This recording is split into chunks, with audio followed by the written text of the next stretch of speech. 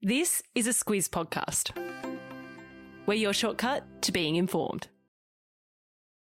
Squiz Kids! It's your daily news fix. Fun, free, fresh.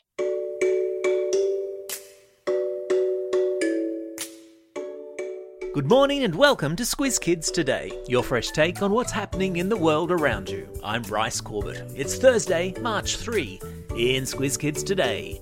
Hello Tassie, are you there? Sydney cops a soaking. Paraguay's disappearing city and dog rescued from icy island. That's what's making news, kids style.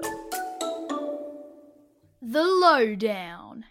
Thousands of Sydney-siders were evacuated from their homes last night as the East Coast rain bomb continued along its destructive path, causing the Hawkesbury and Nepean rivers to break their banks. Residents of Sydney's northwest packed what belongings they could and headed for higher ground after the New South Wales government warned floodwaters could reach record levels. The Georges River in the city's south was also said to be rising fast, with residents there warned to be ready to leave. Sydney's turn in the rain bomb firing line comes as Brisbane, Lismore, Ballina and countless other towns in the southeast of Queensland and north of New South Wales start the long and slow clean-up process following the extraordinary weather event. Yesterday, as some Queensland schools reopened, more than 170 schools in northern New South Wales remained closed, many cut off by floodwaters, some 6 feet under. Stay safe out there, Squiz Kids. Hello Tasmania. Do you read me?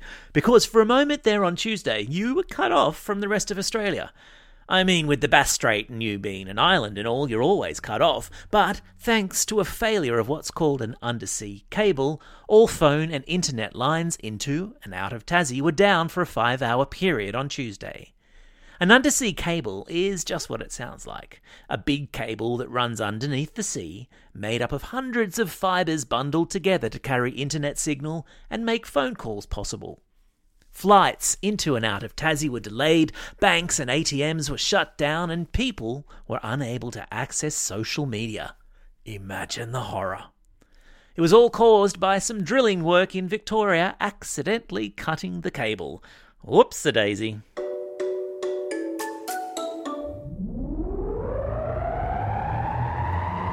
Spin the globe. Each day we give the world globe a spin and find a news story from wherever it stops. And today we've landed in South America, in a country called Paraguay to be precise, where a massive fast-moving cloud of ash has engulfed the capital of Asunción. Engulfed means swallowed up, and this particular cloud of smoke and soot is hundreds of metres high and many kilometres wide. So you can see how it might choke an entire city. The smoke has travelled 250 kilometres north from bushfires burning out of control in northern Argentina. A strong, cold wind has apparently acted like a broom, scooping up soot and dust from burnt ground and sweeping it towards Paraguay. Residents of Asunción have been told to stay indoors and avoid breathing the muck, and Paraguayan birds were apparently so confused by the darkness they went into trees to roost, meaning sleep, in the middle of the day. I've put a link to an incredible video in your episode notes where you can see that terrible cloud roll in. Animal Kingdom. And it's a double-header doggy-inspired Animal Kingdom today, with not one but 2 tales from the canine world. That's Tales, T-A-L-E-S, not T-A-I-L-S, by the way. First up, and there's been an explosion here in Australia in the number of pups heading into doggy daycare. Turns out, lots of us adopted dogs during the pandemic to have company during lockdown. And now, as more and more big people head back to the office to work, dogs are being sent to doggy daycare centres, where they're having to get used to spending time with other pooches instead of humans. Oh, the indignity. My dog Louie would never go for that. And quickly across to the city of Detroit in the United States, where it's winter and freezing cold at the moment, and a dog has been rescued from a floating piece of ice. The pooch, who had only recently been adopted and escaped from his new home, had to be coaxed off his freezing platform and into the arms of a rescuer.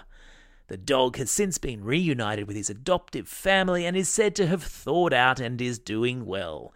There's video of the rescue in today's episode notes.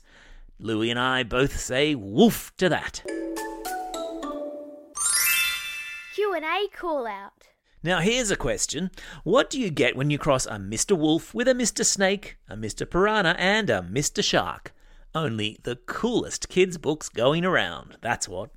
I'm talking about Bad Guys, the extra awesome book series by Aussie author Aaron Blabey. Did you know there's a Bad Guys movie coming out in time for the next school holidays? And did you also know that Aaron Blabey is a big Squiz Kids fan, and so he's agreed to take the Q&A hot seat and answer any questions you might have for him. Squiz Kids Q&As, for those who don't know, are a chance for you, the kids of Australia, to ask questions of people in the news. So, don't just sit there. This is your chance to find out what it's like to be a best-selling kids author, where he gets his ideas for all of his books, and whether, as the author and illustrator of those books, he starts with the story first or the drawings. A huge thanks to all of the Squiz Kids who have sent in questions already. They're excellent. And remember, we've got 10 family passes to the movie to give away to the 10 best questions. So get cracking. Send your questions for Aaron to squizkids@thesquiz.com.au. And meanwhile, check out a couple of Bad Guys video links in today's episode notes, including the new movie trailer. Time for the quiz. This is the part of the podcast where you get to test how well you've been listening. Question number 1. Which state was accidentally cut off from the rest of Australia on Tuesday? That's right, it was Tasmania. Question number 2. What caused the cloud of ash choking the Paraguayan city of Asuncion? Yeah, that's right, it was bushfires. Question number 3.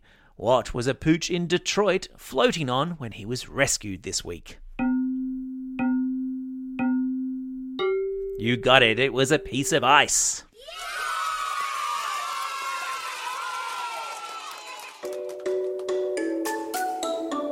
Shout-outs. It's March 3. Today is World Book Day, a worldwide celebration of reading, which I wholeheartedly endorse. It's also my 15th wedding anniversary, so excuse me while I pop out now and buy some flowers. Plus, it's a special day for these Squiz Kids celebrating a birthday today. Blake from Vermont South, Alba from Ivanhoe, Sky from Adelaide, Christian from Abbotsford, Emilia from Bellevue Hill, Jack from Manopara, Ashton from St Leonard's, and twins Gus and Taj from Perth. And a belated birthday wish to Jack from Hawthorne East. And classroom shout-outs today go to Class 6A and Mr Page at Mark Oliphant College in Manopara, Class 5C at St Dimpners Primary School in Aspley, and to Miss V and her Class 5-6V at Windsor Public School. Don't forget, if you've got a birthday coming up and you want a shout-out, or if you're after a classroom shout-out, drop us a line at squizkids@thesquiz.com.au. Well, that's all we have time for. Thanks for listening to Squiz Kids today. We'll be back again tomorrow. In the meantime, get out there and have a most excellent day. Over and out.